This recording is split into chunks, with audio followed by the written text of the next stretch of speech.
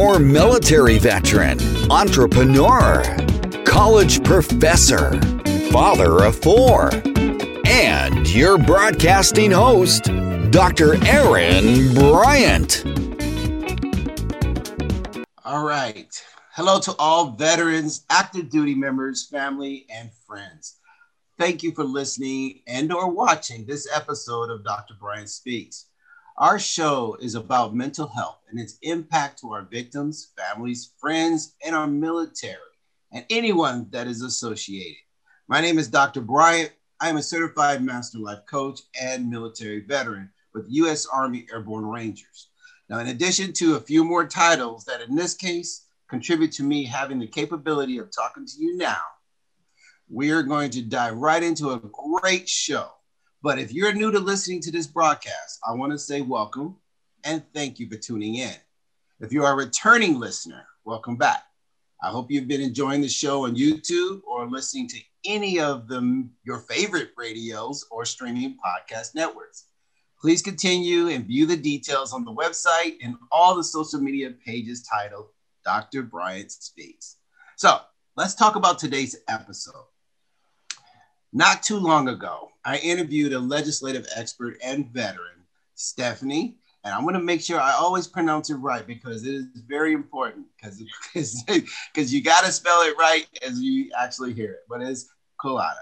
And we discussed trauma, sexual trauma, and the Vanessa Gilliam bill that is pending in Congress. Well, Stephanie is back, and she brings guests that is also fighting to make a difference. Now, if you have not heard, a young man named Brandon Caserta. He was a Navy soldier that wanted to be a Navy SEAL. Fast forward, he died by suicide on June 25th of 2018 at the age of 21. Today, I have the parents of Brandon and Stephanie. So Mr.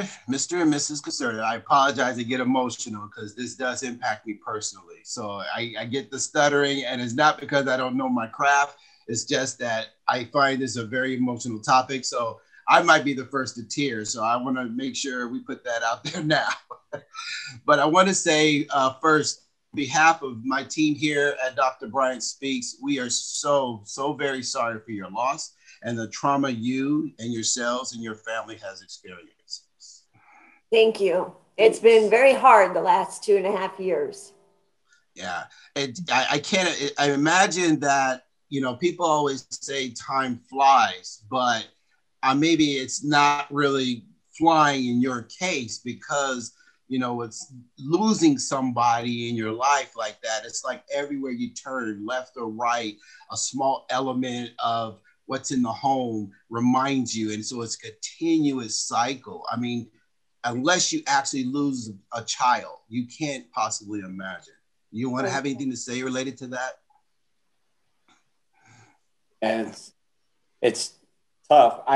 We had no idea what people go through. Ironically, our family didn't have too many deaths as of yet. I've had great aunts and stuff like that die, but we moved away from the family around my family, when I was about 7 or 8 from Pennsylvania. And once I was disconnected, I only had my uncle here and my mom in Arizona. And of course, my grandfather was a big part of my life. And, but we hadn't had too many deaths, and the deaths we did have, they were, you know, our family had a habit of living a long time. So they were very older. So they lived a good life, we'll say.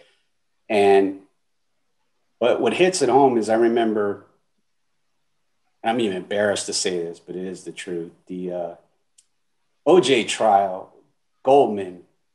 I remember that guy, he used to carry on TV and the radio. And I'd sit there to myself and think, oh, what's wrong with this guy? And, you know, but don't get me wrong. I understood he lost his son somewhat, I guess. But come to haunt me later when we lost our son, I know exactly how he felt. And not only that, I can honestly tell you, I don't think he did enough. And I'm not criticizing. I'm saying is, oh boy, now I understand what that poor guy was going through. Yeah, I understand. Yes, I lost my brother. He was 30, And he died in a coma from diabetes. And actually, he was at my house the day he passed away, right in front of my daughter, while at the time, my wife was at work, I was at work. And the interesting thing is have my mother lose a child. Again, it's never something a parent wants to go through. So I'm still to this day watching the impact of my parents, specifically my mom, only because my dad tends to be, his emotions are a little more, covered up because that's just his personality. But I see the impact of how it is. So again, that's one of the reasons why I share in your sorrow, because I understand, but I can't imagine. So again, I want to express my deepest sympathies. So this, we can dive in. We're going to have a lot of questions for you, and we can take this show as long as you want. But before we do that, I want to make sure, Stephanie, you brought them onto the show based on our previous conversations. Can you share with the audience a little bit of your mindset of why you felt it was important for them to be here?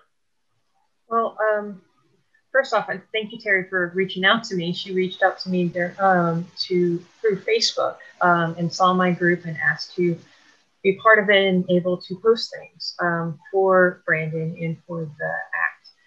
It's very important to me because I've also lost soldiers of mine to suicide, hazing, and myself being hazed. I've gone through the entire process as well, and it's scary. I've been fortunate not to lose a close family member yet, but losing a soldier of yours, of a subordinate, it's heartbreaking. And also a coworker to pass away is very difficult. And there's so much more that we can do for the next person so it doesn't happen again. And I do believe that the Brandon Act is important. And it should hopefully, and in the next introduction, it would hopefully make a change. And I believe so.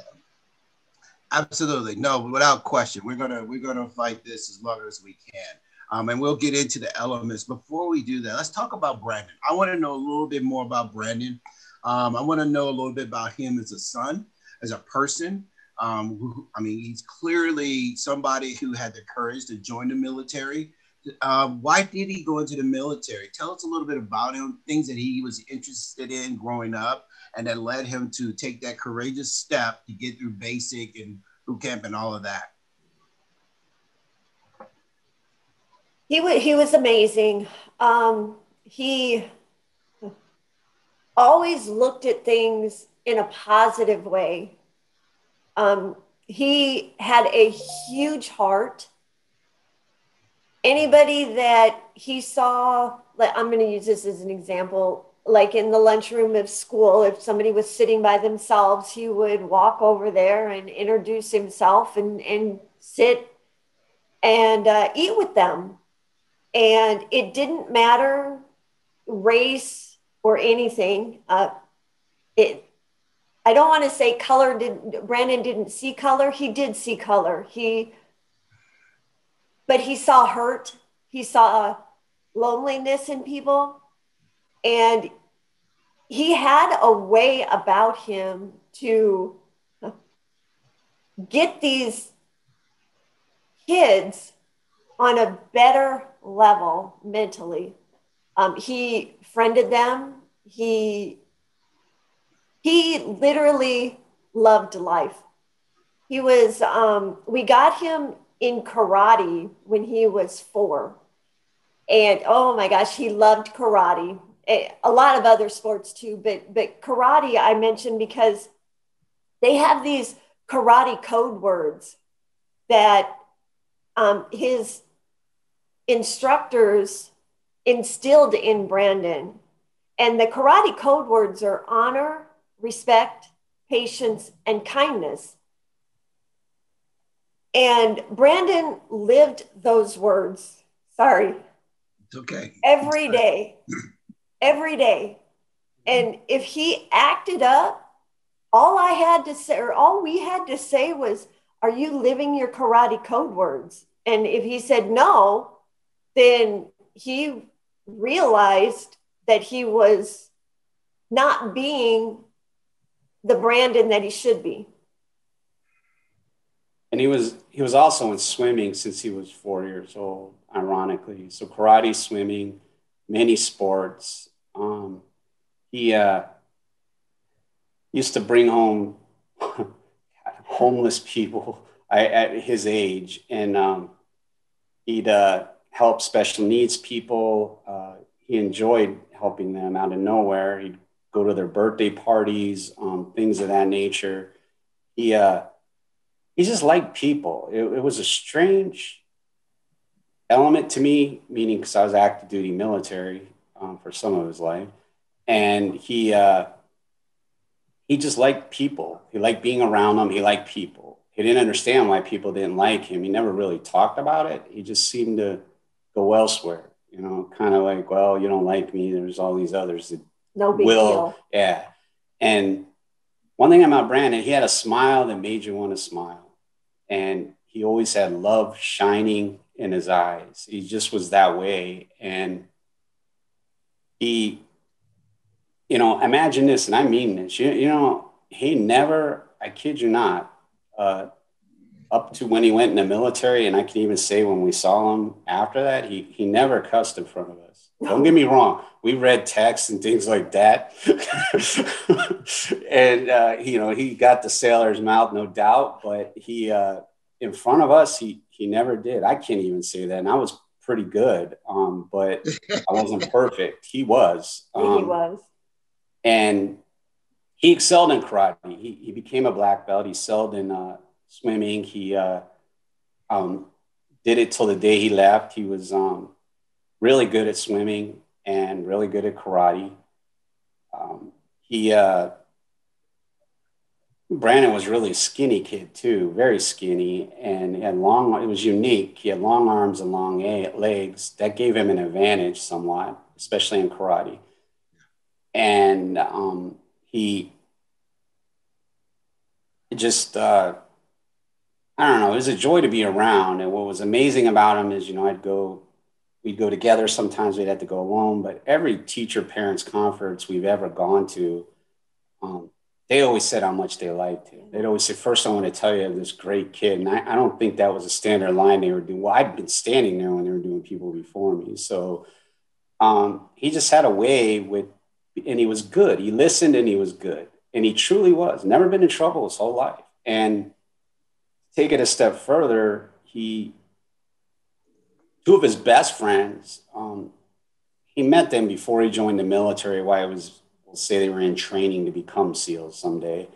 Them two, unfortunately, didn't make it to the military, but they both became Phoenix police officers. And this is before Brandon died. And, to be a police officer, obviously you know what they put you through. So you can see the kind of friends he kept around him too. And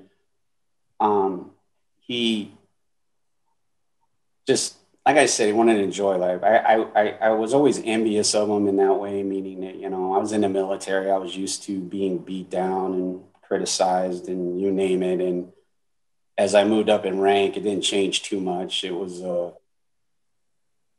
I didn't like what I was seeing. I could say that. And I can honestly I'll tell you now, I was in Navy recruiting for 15 years and here in Phoenix for a lot of it. And I told everybody, they used to laugh. I said, I'd never let my son join the military. And I meant it.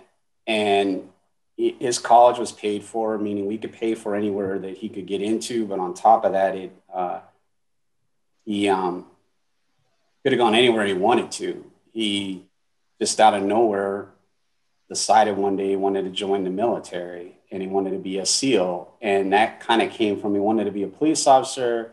He wanted to, in order to go SWAT someday, obviously, I think everyone knows, in order to go SWAT, you have to try out. What Brandon found out in his research was if you were prior military, you had actually a better chance of getting on SWAT someday and breezing through police officer screenings and everything a little better preference there. So he had masterminded that part and they really wanted to be a SEAL and I was against it. But the flip side of it is I seen it all in recruiting, trust me. And stopping him from joining was not going to benefit us one bit. Our best bet was to support him, We went out, we bought him everything he needed, the fins, the actual SEAL mask, all the equipment he wanted to train to become a SEAL. And he took it to heart. He used it. He did very, very well on the test to get a SEAL contract. And it was even funny because the recruiters didn't want to give him a SEAL contract. And I told them it's the only way he's joining. And they ignored the fact that I was in recruiting for 15 years and all that, and here in Phoenix. And they were putting a wall there. And I'm like, he's not joining unless he gets the SEAL contract. And they go, well, he has to pass the test. And I started laughing. Okay, well, then we'll take the test. And sure enough, he passed it the first time. A lot of people don't. He did. Don't get me wrong. He didn't get the best score ever, but he did very well. And so what was funny is they didn't want to give him the contract. Then they started telling their bosses. And ironically, turns out I worked with some of them. They knew who I was. And they told him, you got to give him a SEAL contract. You don't have a choice. And where it got strange, I'll end with this, is with Brandon. I remember in recruiting, I've had thousands of people come in saying they want to be a SEAL. Some of them were puny guys. Some of them were built, physically fit. There really was no mold for it. It's just that 0.00001% of the population makes it through. And to even get a contract, you could put it at 0.01%. And, but I supported them. You know, you want to be a SEAL, fine. I do my part in recruiting, and kind of just in the back of my mind, I wonder, I never say they won't make it. I just wonder, you know, hey, maybe I just recruited a SEAL, you know? And in Brandon's case, where it got strange was the recruiters, we went to one of his workouts, and the SEAL, they have an actual SEAL at the time. I don't know if they still do, but then they did, that conducts the testing, and they did it twice a week for the whole time. And so he joined in May, actually started going before that, but in May when he joined, he went to training, I think it was 3 times a week. They had to wake up like at 4 a.m. and go. And they conducted the SEAL test every time. That's what they trained on. And we're sitting there, and the SEAL started laughing. It was, he'd already done the swim and the other stuff in between. It was the run, and the run's the final part of it. And he's looking at his watch, and it was in 7 minutes. And he started laughing. He said, Brandon will be coming around the corner any second now. And sure enough, there's Brandon smiling away. He comes around the corner, and he finished. And he turns right around and goes back and goes and encourages every one of them, helps them all across the finish line. And so that was the first time we had witnessed that. Don't get me wrong, Brandon's always been a team player based upon karate and everything, but that was unique. And what's funny is, so a couple months later, we take him to a meeting for the recruiting station before he was leaving. And it was like 120 out. We were in the car waiting for him, and they knock at the window, the recruiters, and they wanted to talk to us. And they told us they were sorry about the SEAL contract thing, but more importantly, they told us they really felt he had a good chance of making it through because of his teamwork that they witnessed. They had witnessed that all the time. And I thought that kind of says Brandon to a T how he was. He was, it wasn't just about him. It was about everybody. And truly the best SEALs, when they make it through all the training they go through, it's the teams that prevail and do all the missions. And it's because of the team that they accomplish that. It's not one individual. Of course, they learn all this later. Brandon kind of had the trait early on. Exactly. You know, I'm listening to this, and I'm hearing myself, because everything you just said is my story as well. I was in karate. I have 2 black belts. I love swimming. I used to call myself the A for Aaron, used to be Aquaman. I mean, my dad was in the military. So I was watching my dad in the Army. And so that's why I went in the Army. I'm hearing I'm like, oh my goodness, this is literally, I'm understanding the path. And I also understand his purpose, because my mother's is used to be in social work, and she became a therapist. So that gene of helping people is in me. So I understand. So that compassion towards people. So he's literally, I'm hearing that he's got elements of you. I mean, he's watching both of you. He's seeing that. And that is what made him who he is. That's an amazing person. And I find it interesting that you said adults would recognize how great of a kid he is. And then I'm sitting here thinking like, okay, when he's in the military, what happened? And the only thing I can imagine was the jealousy that existed, or the people who just couldn't recognize the beauty in him because they didn't have the beauty inside them. Because and you're a recruiter. So for you to understand, like sometimes people go in the military for the wrong reasons. And it doesn't mean they always have the best things in place. And this is probably why sometimes you didn't feel comfortable being a recruiter, because you see some kids who probably shouldn't be representing our country. So those individuals unfortunately get through, and then they create this hostile environment. So I don't want to go and preach, but I would love to try to, hopefully, part of this whole thing we're doing would also give the military some sort of recognition to identifying the type of people they're allowing to come through. You know, I don't know if it starts with recruiting or if it's through basic or whatever, but we got to start looking at these individuals. I mean, Stephanie, you know, like we've had issues with gang members in the military. We've identified all these different elements. I know we can't really say no to our U.S. citizens, but how do we balance that to be able to try to weed out those who don't represent the type of soldiers we want in the military? Well, it is also very difficult that you're also trying to meet a quota, because they've found that for the military, there's only so few of youth that could actually meet the requirements nowadays. But to me, to find pretty much the best person all around would be a psychological test. Few people would actually be able to cheat it. I mean, sociopaths most likely, but they might not be able to. If you write psychological test for that type of thing, you can find out who is actually truly altruistic and sincere, kind, and all the different personality traits that you need to be an ideal service member. Well, I mean, they do it, you know, they do it in law enforcement. They do it for all the other government jobs. So, I mean, this is a government job. Now, I get that, you know, I remember when I applied for the academy, I remember that, you know, these things are not cheap. My mom, like I said, she's a therapist. And I remember she would bring home a little packet and she would ask us to complete this little personality thing. And she would tell us, this is normally cost XYZ. This is not cheap, but I'm just curious. So my point in saying all that is, you know, I think we need to take that extra step, because it may not be cheap to do that personality or psychological background, but is it more expensive to have to deal with it on the after effect or the consequences of somebody's life because you have the wrong person in the military and creates this hostile environment and the virus that it'll actually, create throughout a unit? Mm-hmm. So, I mean, which is the better of the two evils? But I will stand down.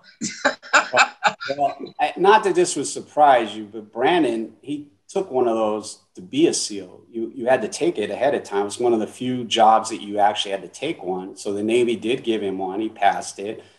And while he was in SEAL training, they gave him several in there. And he passed all of them. And he, you know, one thing I'll say early on now before I forget, Brandon had a shield of armor that I can't even explain to you.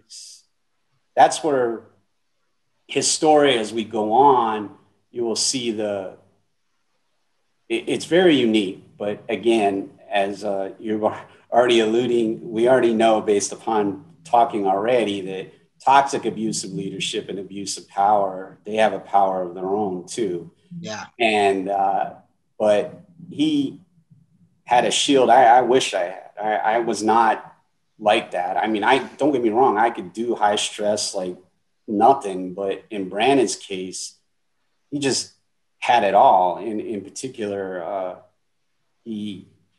just the way he handled things. He knew how to avoid conflict, and he knew how to stay away from issues. It's like he knew ahead of time, like he could see them before they kind of happened somewhat. So but yes, he did do that testing. They have some when you join only on certain jobs, very few. Right. They do certain have jobs. Absolutely. They do have it. Yeah. So they had it in certain jobs, like I for Rangers, same thing. But it's just to protect that specific unit versus who are we letting in the military? But I agree. And you said he did his due diligence to understand how to become a SEAL. So he was prepared. He sounded like he knew what he was walking into, and he was prepared to serve our country and do what he needed to do. So let's, for the audience, quickly explain what happened when with the situation with the SEALs and how he was not able to continue forward related to the injury, and then he ends up at his unit. Can you give us a quick summary about that circumstance? Okay, well, he went to Pre-Buds and Pass. So then he went to Coronado. Step in if I missed something. To do the actual SEAL training. Probably in like week 2, he started having leg pain. And he at first thought it was just shin splints. Of course, as active as Brandon was, he knew what shin splints were. So at the onset, that's what he thought it was. Well, it kept getting worse day by day. So he finally was able to go to medical, and all they did, and he did ask for an x-ray, but they told him no, that it's just severe shin splints and to, go back to training. So he did, of course. And then it just kept getting worse and worse. How many times did he go? He went again. He went again. Cool. And of course, again, he was denied x-rays. So I can't remember the exact day. They were during training. This is in his 3rd week of training. I believe he was 2 weeks from Hell Week is what they call it. They were doing boats on head. And apparently he tried to get somebody to switch with him because he knew his leg couldn't take much more, but nobody would switch because once you get a good spot, you want to stay in. So he fell, but he got back up and ran under the boat again, and he fell again, and this time he passed out. Well, what they did is they picked him up and threw him in the back of a pickup truck and took him to the famous Bell, and he woke up in the pickup truck, and he argued with the SEAL trainer at the Bell, telling him, I need medical. I'm not ringing this bell. And apparently he argued with him for 10 to 15 minutes. And the instructor is the one that rang the bell for Brandon.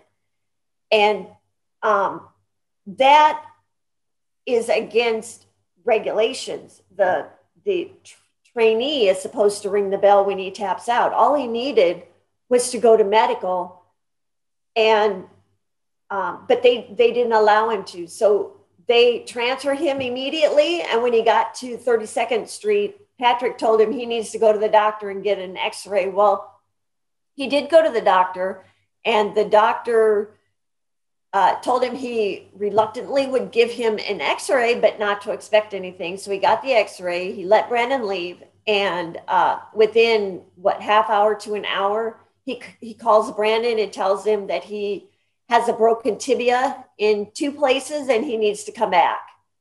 So that's how he got ended up not making it through. And they never let him or took him to medical, which is another strange thing. Now, right. I want to point something out.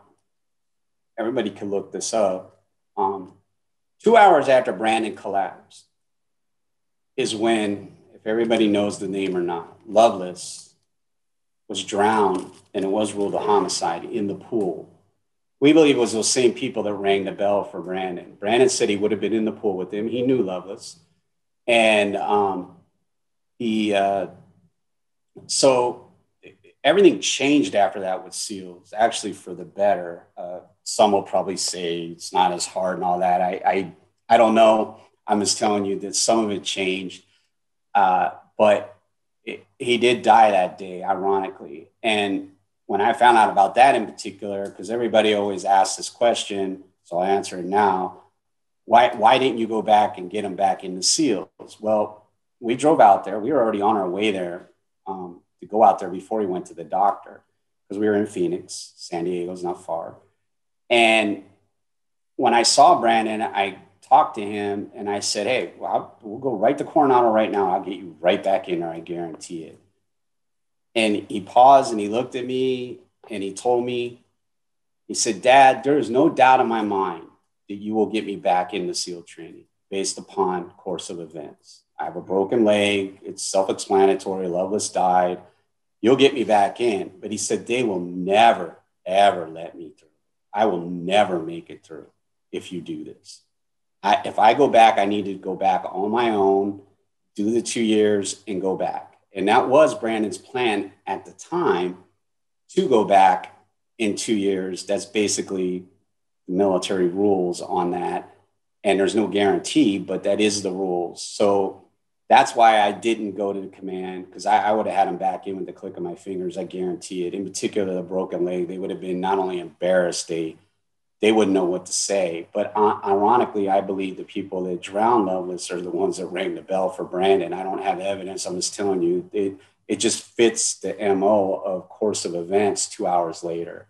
Right. And the other part about it was Brandon didn't really even know these two. It's not that he knew everybody, but these two seemed to be strangers to him. And that's even more about why Loveless died, was the usual people that were there, or that people in charge were kind of in the background when Loveless was being messed with. So again, I have no evidence. I'm just telling you course of events, but that's why he didn't go back. Now, Brandon knew before he left, he was at the mercy of the Navy. If he didn't make it through the SEALs, he was okay with it, at least so he told me. And all his friends, there was about 25 of them here training before they left for SEALs. They all had SEAL contracts. They all left at different times, and none of them made it through. Ironically, a lot of them left before Brandon, and I had already been helping them. I briefed all of them that they're at the mercy of the Navy. They fully understood that. Again, at least they told me that. Right. As they failed out, they called me, because there's a process. It's called reclassification. Mm-hmm. That's where they give you a different job. And Brandon had every one of them call me. I talked to him. I said, when you're going through that, I'll help you. I'm a Navy counselor. And so they would call me. And I'll never forget the first one. And this never changed, to include Brandon, what I'm about to tell you. He is, so the guy's there. They give him 3 choices that came up in the computer based upon his score, based upon more on availability than score. Mm-hmm. And they'd ask me what these jobs are on the phone, and I'd be telling them and explaining each one. I ain't hearing the background. The rules were you had 30 minutes to pick one of those 3, or they'd pick one for you. And I can hear them in the background saying, you got 10 minutes left, you got 5 minutes left. And then, like I said, this included Brandon. Them knowing I was retired military, they could care less. And so I was not happy with that at all. But again, there was nothing I could do. I'm just telling you what happened. Some of them got good jobs. When I say that, something that they were interested in, most of them did not. And the reason I brought that up is, Stephanie will relate to this, is in Brandon's letter, he talks about that process in his letter. And his point is, had I gotten something that I was interested in, instead of being forced to take something, I would never have gone to this toxic abusive command. I would have never been put in this situation. That is what he's saying. Ironically, hopefully I'm not jumping the gun here, but when we went to DC, we met with Senator Kaine in person, and Senator Kaine had either his son or somebody related to him went through SEAL training, had the same thing happen to them. He was very familiar with the process, and he wanted to change it. So they inquired, and they got correspondence back that it was changed. It was on a pilot program, And we believe that pilot program stayed because there are comments, if you do deep searches, that say, they joke around and say there should be a bronze statue of Brandon outside the naval base because their lives changed when they didn't make it through SEALs. They got things that they were interested in instead of having to pick things they didn't want to do. And so, but anyway, that was the significance of all that, just so you know. Okay. So I want to definitely get back to that because I have a question related to him picking his job. Obviously, he became an air crew aviation electrician, but when you talked about the modification of the training as a Ranger, we had something similar. We had a lieutenant die in training. We have different phases in our Ranger school, and they've modified it as well. So, the military, I'm recognizing, I'm hearing a pattern of adaptation based on extreme circumstances. So definitely not surprised to hear that, because we also, those of us who went to Ranger school before they changed it, downplayed the Rangers coming back with the easier and modified training. And so there's a bit of a stigma that exists there too. So I can definitely understand the mentality behind that.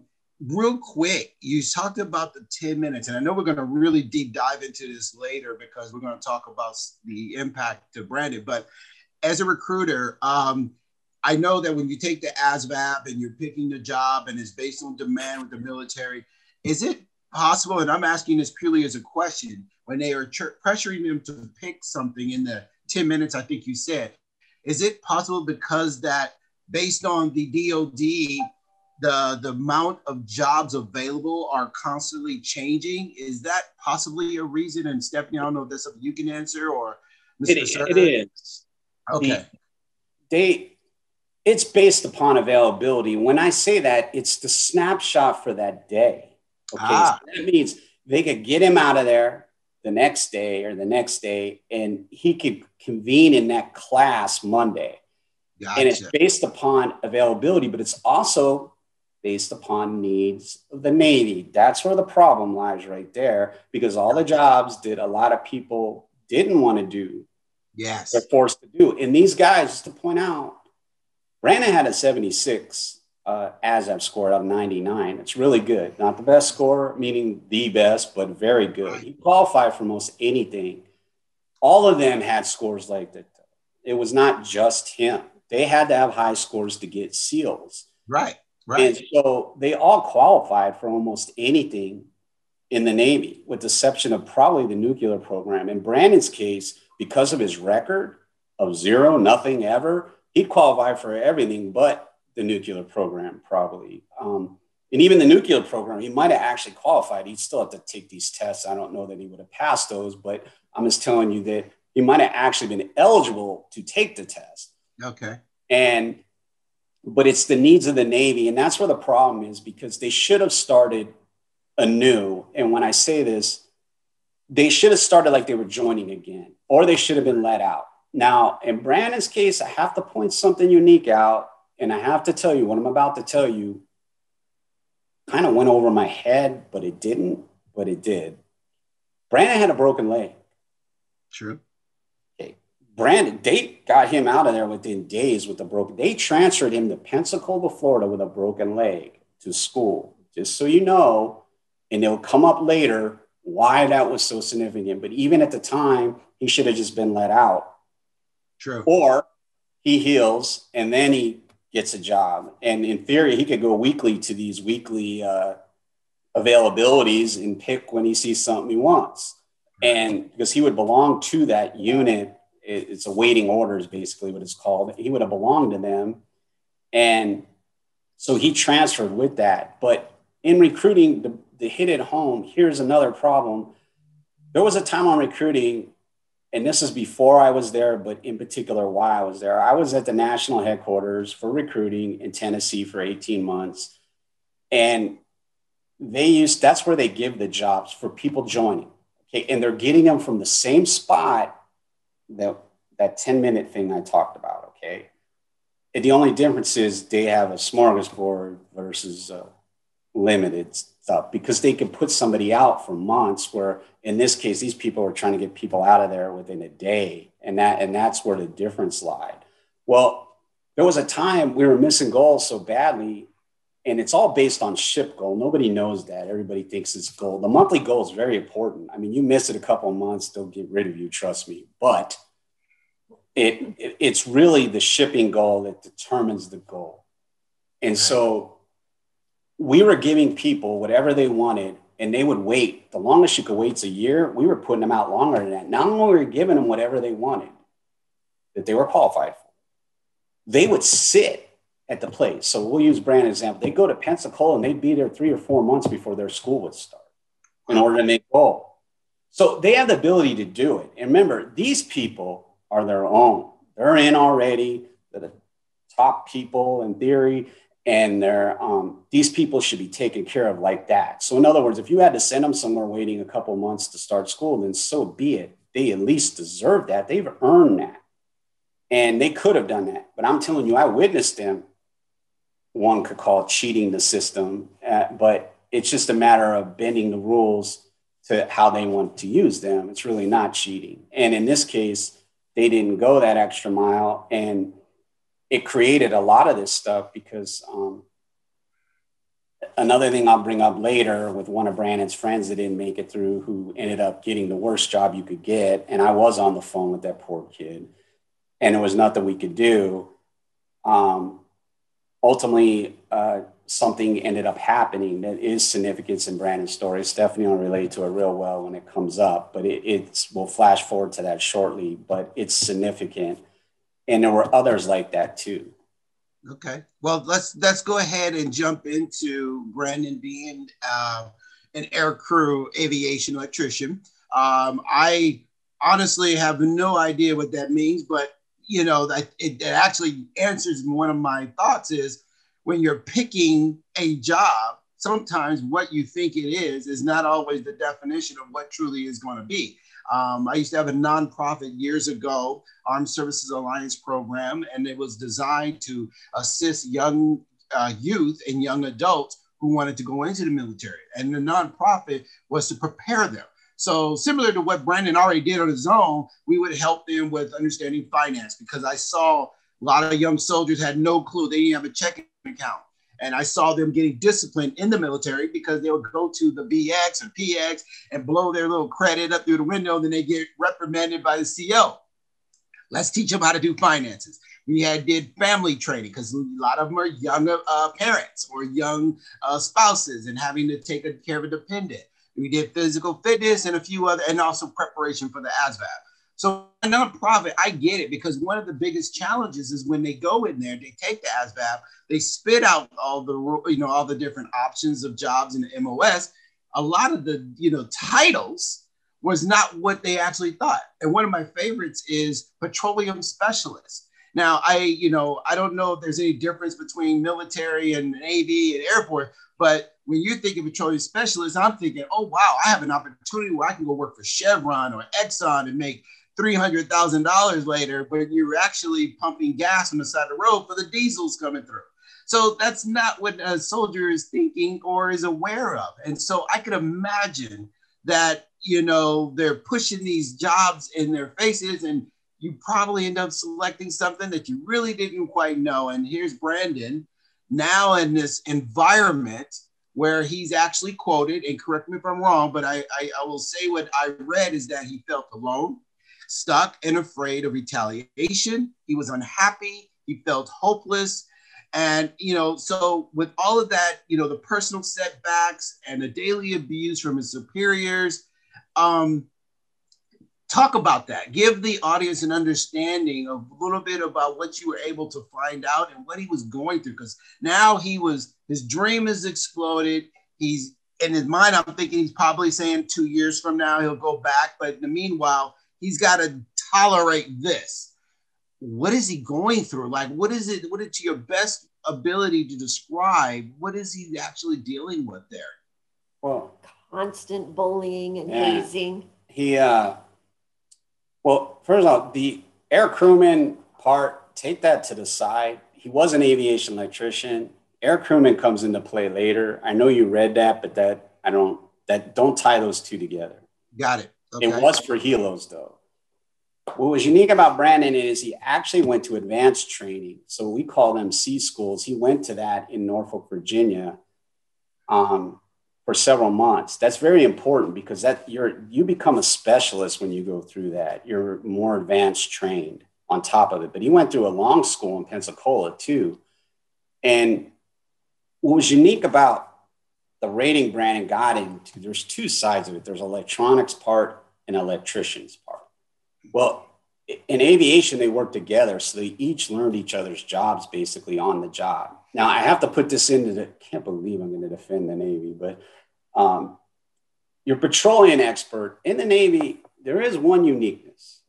We don't have that, but you become a jack of all trades in the Navy when you work in your job. Okay, that'll become important later on. But when you work in your job, you become a jack of all trades. And when I say this, it's unlike the other services. You have all these other things you have to do. I'll use me as an example. I was a gunner's mate missiles. On the surface, that doesn't sound like, anything, but I learned electronics. I did what each electronic technicians did. I had hydraulics I had to learn. I had sprinkler systems, so I was a plumber, weld. I had to learn all these different things, and I learned them on the job, a lot of it. I did go through a lot of schooling too. But my point is that I learned all these different things. So when I actually finally came, when I retired, I want to apply for a job, I could tell you without exaggerating to you that there was very few jobs out there that I couldn't apply for because I had touched so much stuff, whether I wanted to or not, too. I can honestly say that. I even planted trees when I was on the base early on. I mean, there's just all these things I did. So in the Navy, you kind of are a jack of all trades. Okay. But with Brandon, he went there and there was some uniqueness that started happening. Now, he didn't check into his command, but he didn't. He wasn't officially checked in. He went to his new command, HSC 28, and he was there for a couple of days and they didn't treat him very well at all. And he was going to school though.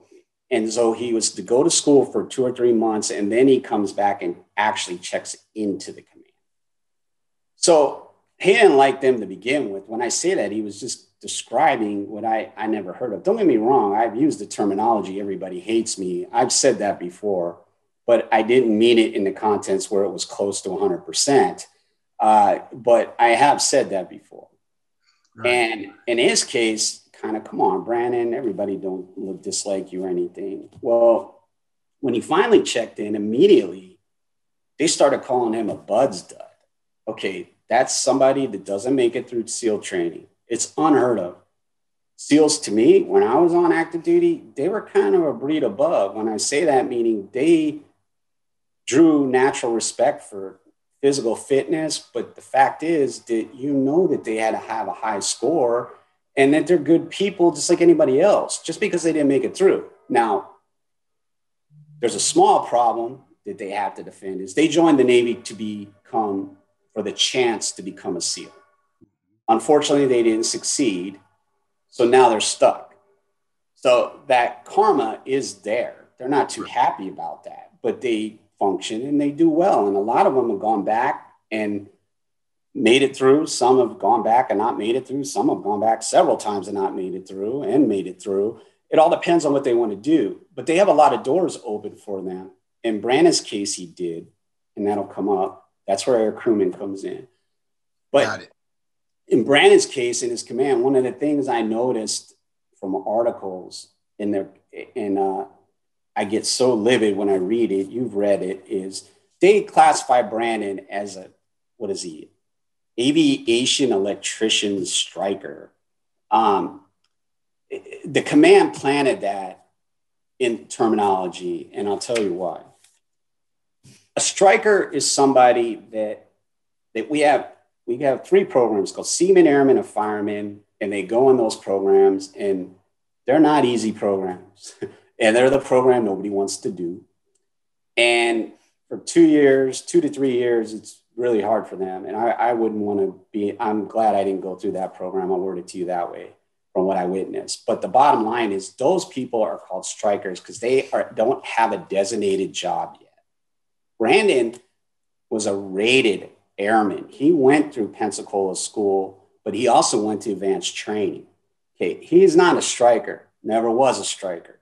Got it. If he wouldn't have made it through school, he could have been considered a striker, but he did make it through school. So the command planted that, and here's the reason.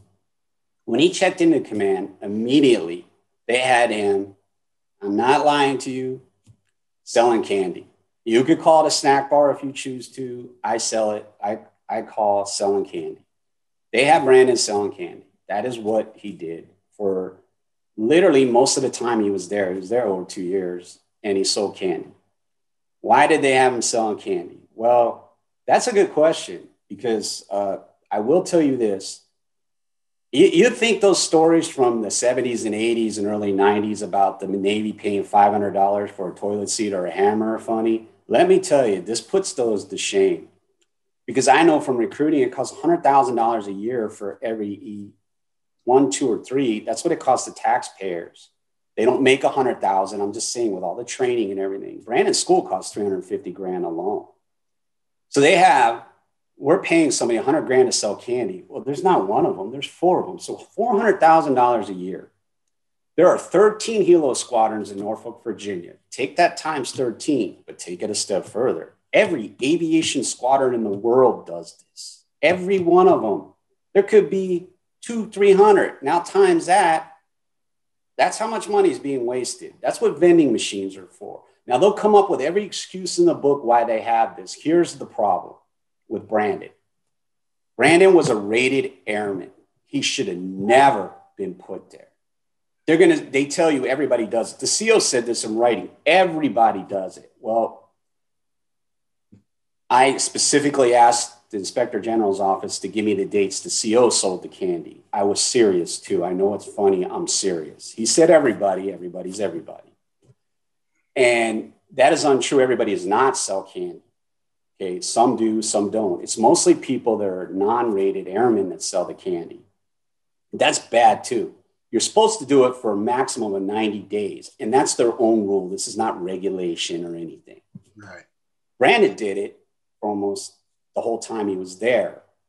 And they just left him there to do that. He never, up to the day he died, he never worked 1 second in his rating. That is unheard of. Not 1 second. He was never an electrician for 1 second. Yet a lot of the others were, he was not. And to take it a step further, this is ironic. Again, this is rare, but when Brandon was in basic training, he went through a special, they called it a SEAL basic training. All those people were special warfare, not necessarily SEAL, but there's 5 ratings in special warfare.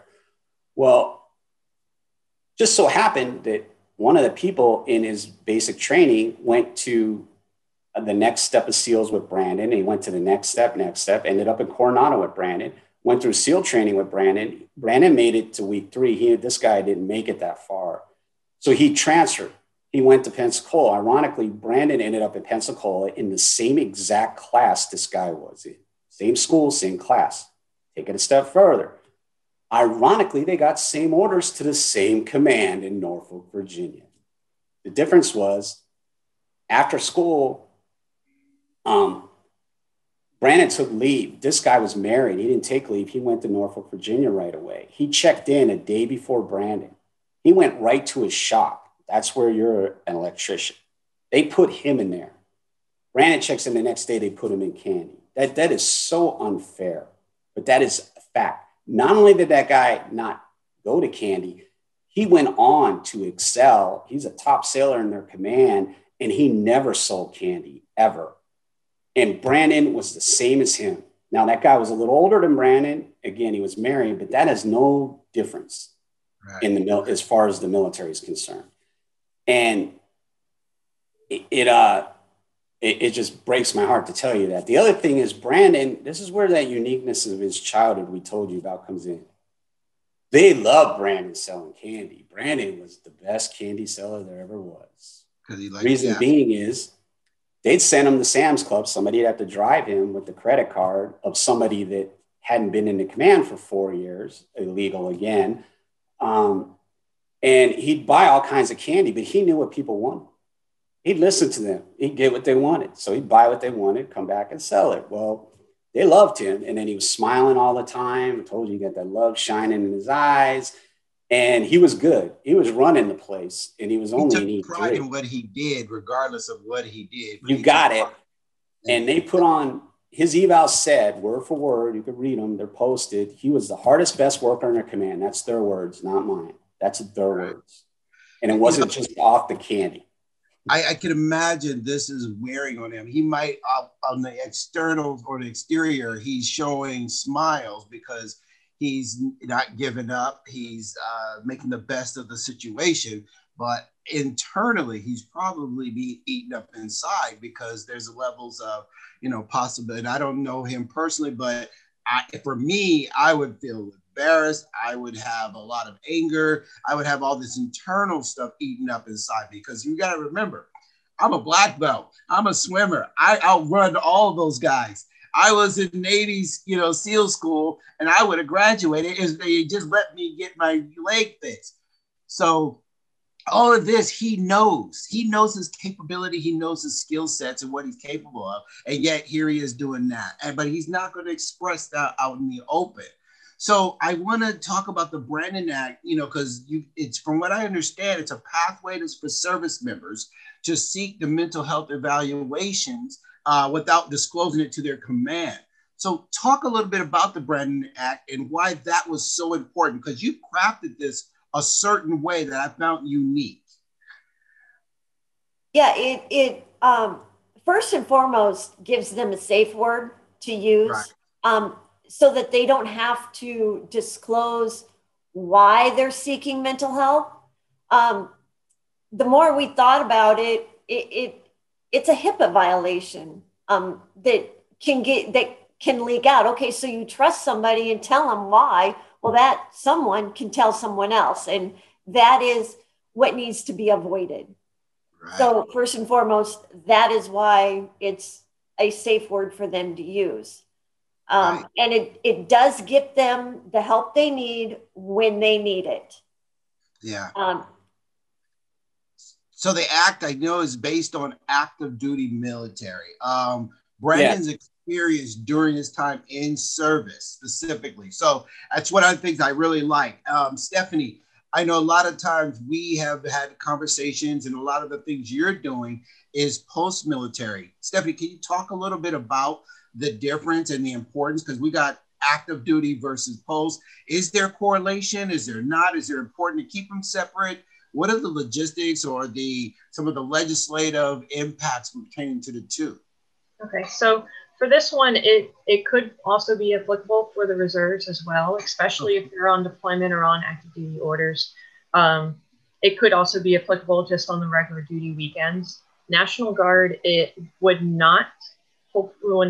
possibly will not be applicable towards them because it would also depend on how the state would take it.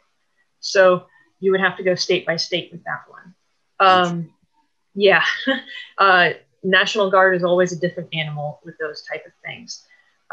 For the active duty, it would be very vital. From my own personal experience, I would say I had to go to the dental office, and then I would go to the mental health clinic instead.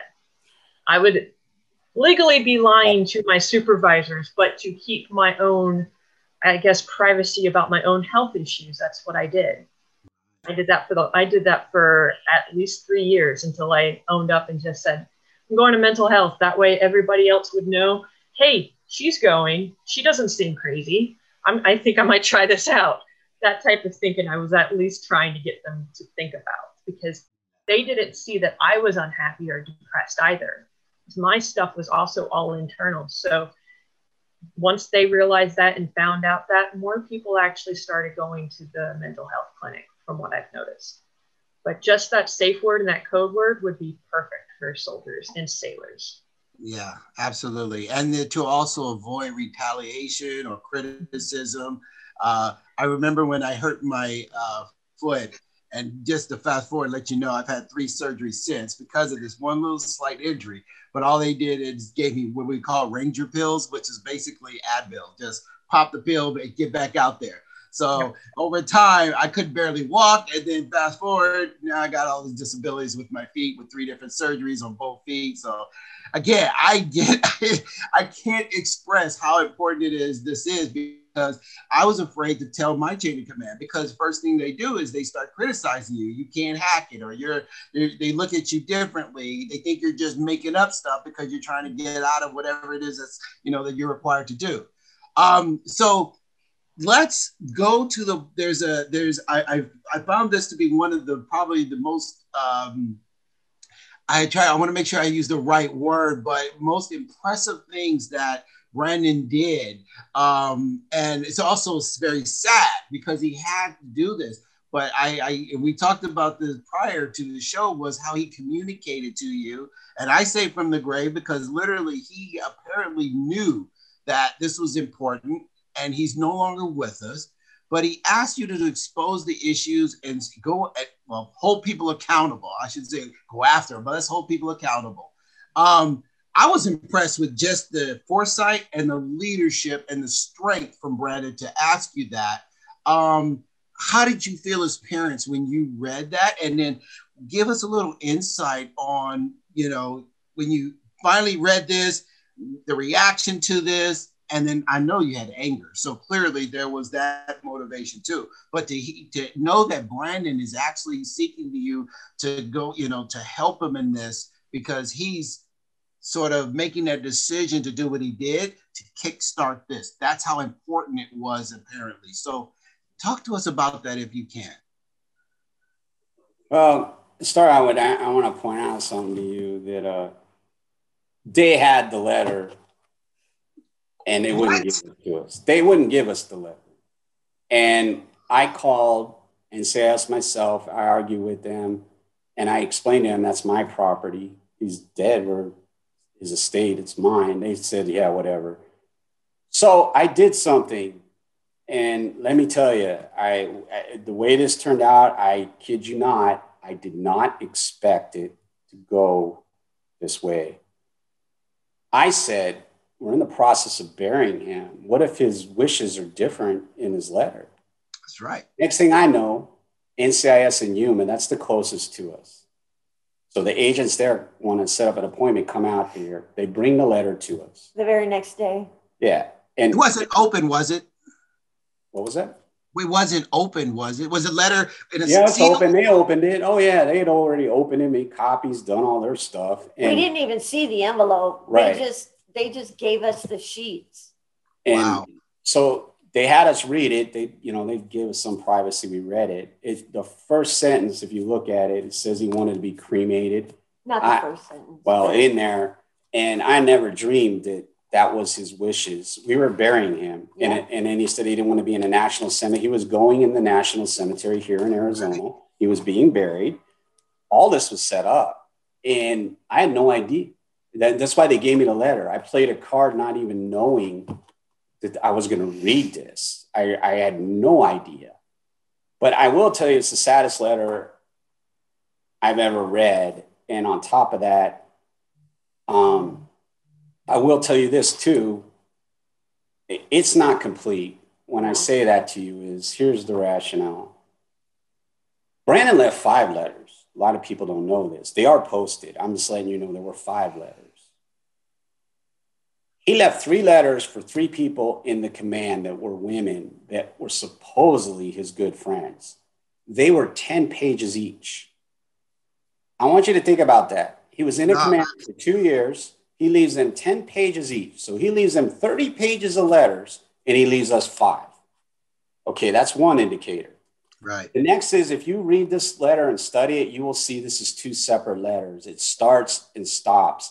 The middle is missing. What is missing from this is Brandon is extremely intelligent.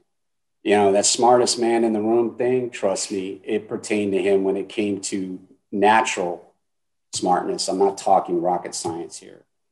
And he had in their names, dates, all that stuff, trust me. He had all kinds of information for us. They kept it.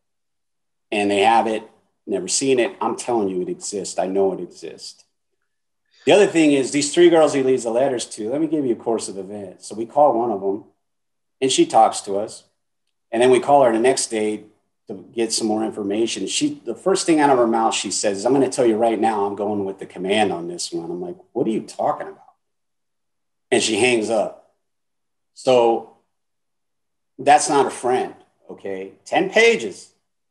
The other 2 were deployed. We got a hold of them as soon as we could, and we appeared to get a hold of them before anybody else. They knew Brandon was dead, but they specifically on the phone, we told them what the other friend did, and they said they would never do something like that. Sure enough, NCIS flies out the day before they pull into port on a helo and talks to them. They pull in, they never spoke to us again. Their statements, all 3 of them, if you were to read them, they're posted. Most of them, I think all 3 of them say at one point or another, I don't even know why he left us a 10-page letter. We didn't even know him that well. We have texts beyond texts. We have hundreds of texts. Believe me, they were friends. Trust me. Ironically, where it gets weird is, and again, there's nothing wrong with what I'm about to say, these women were gay. And so Brandon, again, good friends, accepting people for who they are. That's Brandon. And the command didn't like them very much, apparently, from what we're gathering, but Brandon sure did. And one of them went to alcohol rehab, and he was the only one to visit that person in alcohol rehab, the only person out of that command to visit that person. And the 2 that were deployed, he was sending them care packages on his own with snacks, all kinds of stuff, paying with his own money to send these out. He was the only one doing this, and he was sending it to them, asking for nothing in return ever, just doing it because he knew that it would make their day. And he says that in text and stuff.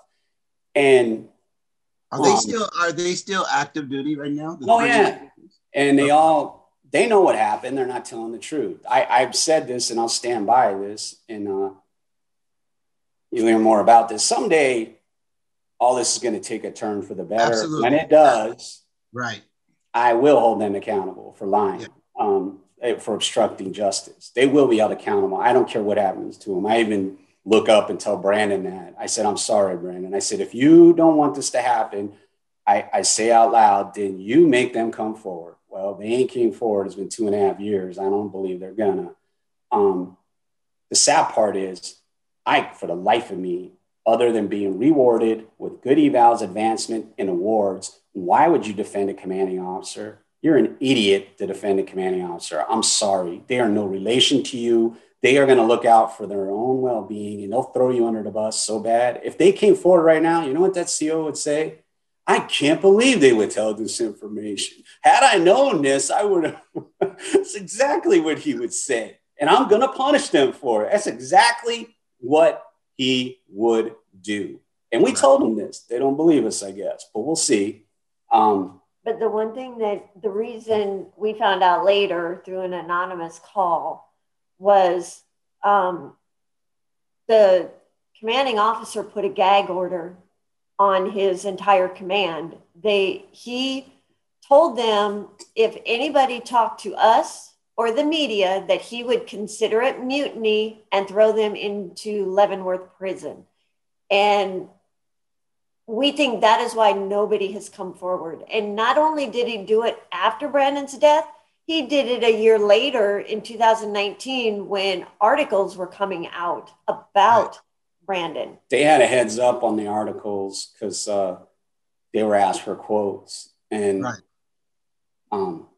that was even funny because, we had no say in this, but they asked for quotes. The reporter did. We had met with her in Washington when we were there, and they gave her quotes and they lied in those quotes. These are factual lies. They say they invited us to a memorial service. They did not invite us. This is factual, backed by the people that came to the door to tell us our son is dead, who makes the travel arrangements and everything. Second is so if they gave the quotes for the article, and what happened is there was 2 articles. Someone else was doing an article. That article came out before the other one. So that article came out. they thought, hey, we gave a quote, we knew about it, we briefed the command. Well, 2 days later, the actual article they knew about came out. That caught them by surprise. From military.com. They got nailed right there. But again, this was not planned. We had no say in the matter. It just happened that way, but they didn't know what to do. But that is what they did. They gave out a mutiny order. Now, my comeback on the mutiny order is simple. I can honestly tell you, not that I'm proud of this, but there have been things I witnessed that are wrong that I couldn't do anything about, but I haven't honestly reported things, okay? You can do it and make it not look like you, okay? I've done it. But I will tell you this, and I'll stand behind this to no end. No command I was ever in ever had a death. It's not because of me, because deaths are rare. They used to be. But if somebody would have died from this stuff I'm talking about, I would personally turn them in and sign my name to it. I will not. When somebody is dead, they are dead. They ain't coming back. And these people, if they killed somebody, they need to be held accountable because they will continue to kill and kill and kill again and again. They won't stop. And that's why that mutiny order, I know it scared all the people. I get it, but they could have anonymously contacted through many sources. They could have called the press, the news, IG, NCIS, the FBI. I don't care. Somebody, anybody, president, whoever they want to go to, they could have gone to, and they didn't. So speaking of press, oh, sorry, go ahead. No, go ahead. Well, I was going to say, speaking of the press, I know the Stars and Stripes, as of August of 2020, they reported that Congress is gaining support to help in this fight. But I also know you guys have some advocates that are helping you. Representative Seth Moulton, I believe, he's a Democrat out of Massachusetts. So he introduced this bill. So help us understand a little bit about what he's doing to help you. And Stephanie, you being a legislative analyst, elaborate a little bit about how that goes about, because we have listeners who they may have thoughts of visions or understandings of what they need to do. And sometimes, our politicians don't get the best of recognition, and height of, certain, people that we see who don't always do the right thing. But we also have those who are out there fighting and trying to do what is right.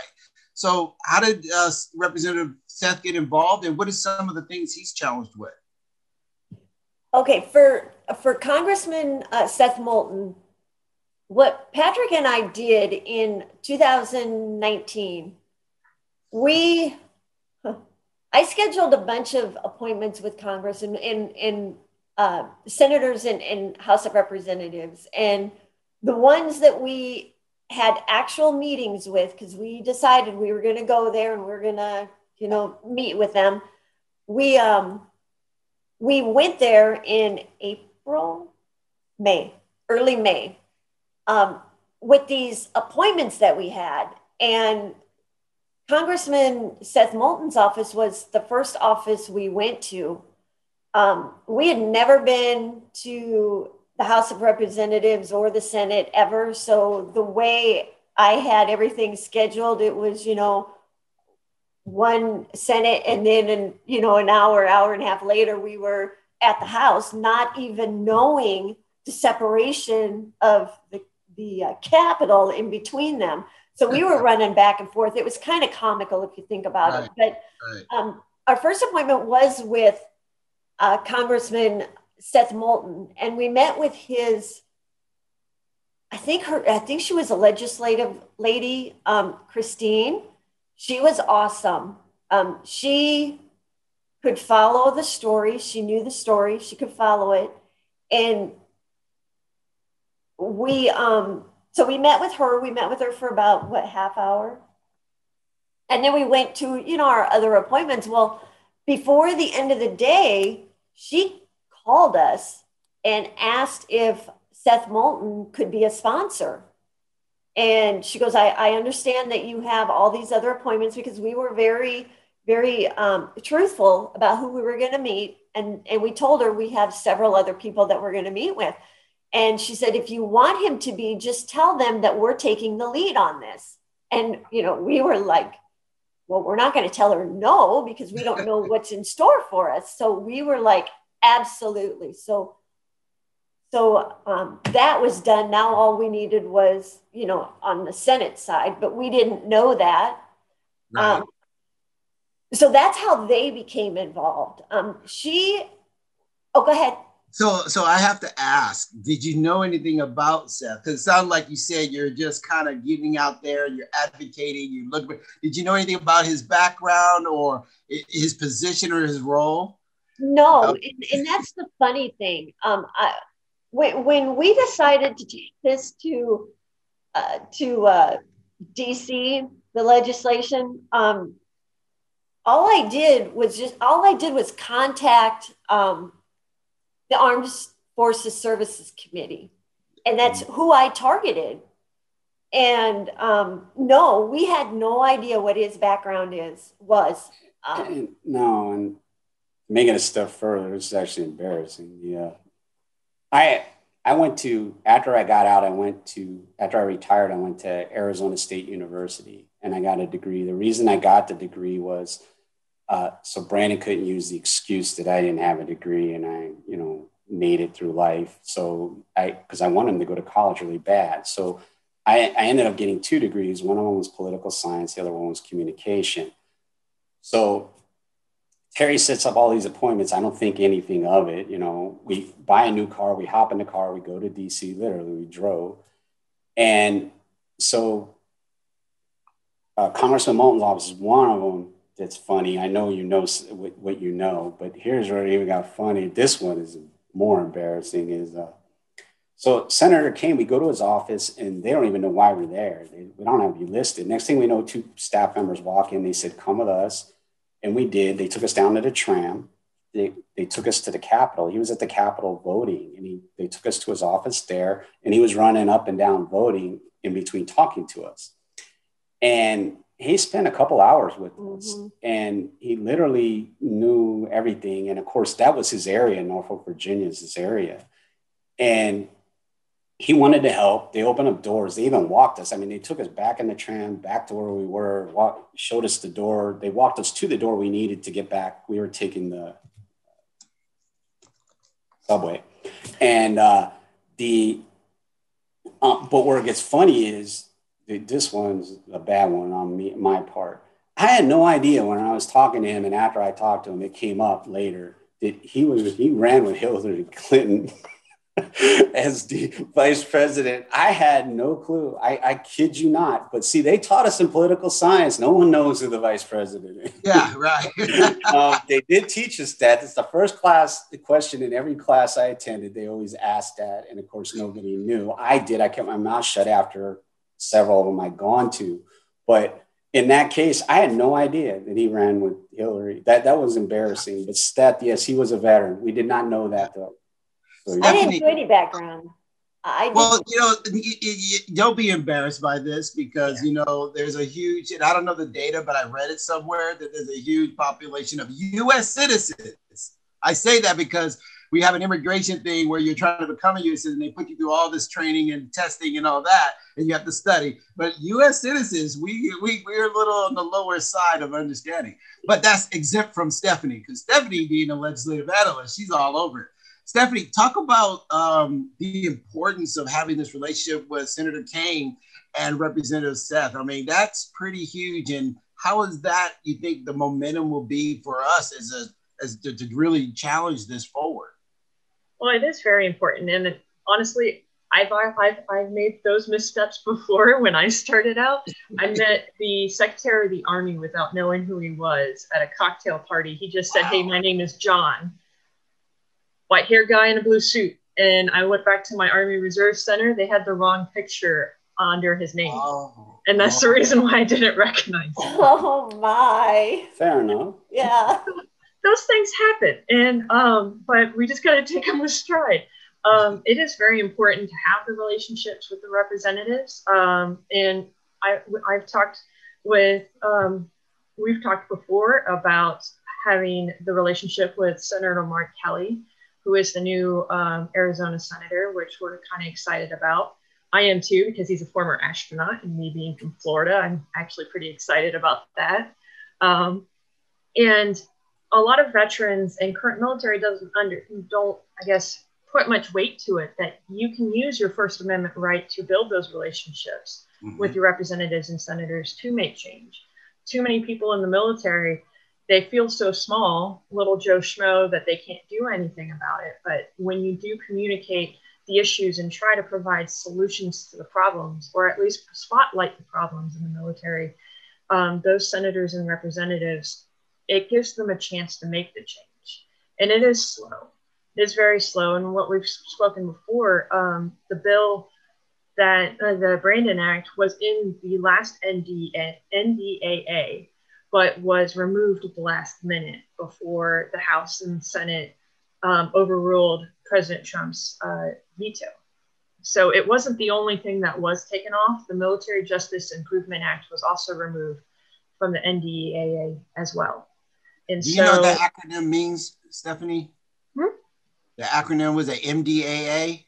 National Defense Authorization Act, I believe. Okay. That's All it. right.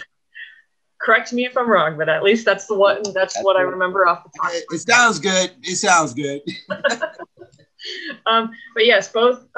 So we will have to work on getting those reintroduced since the new congressional session started this last month.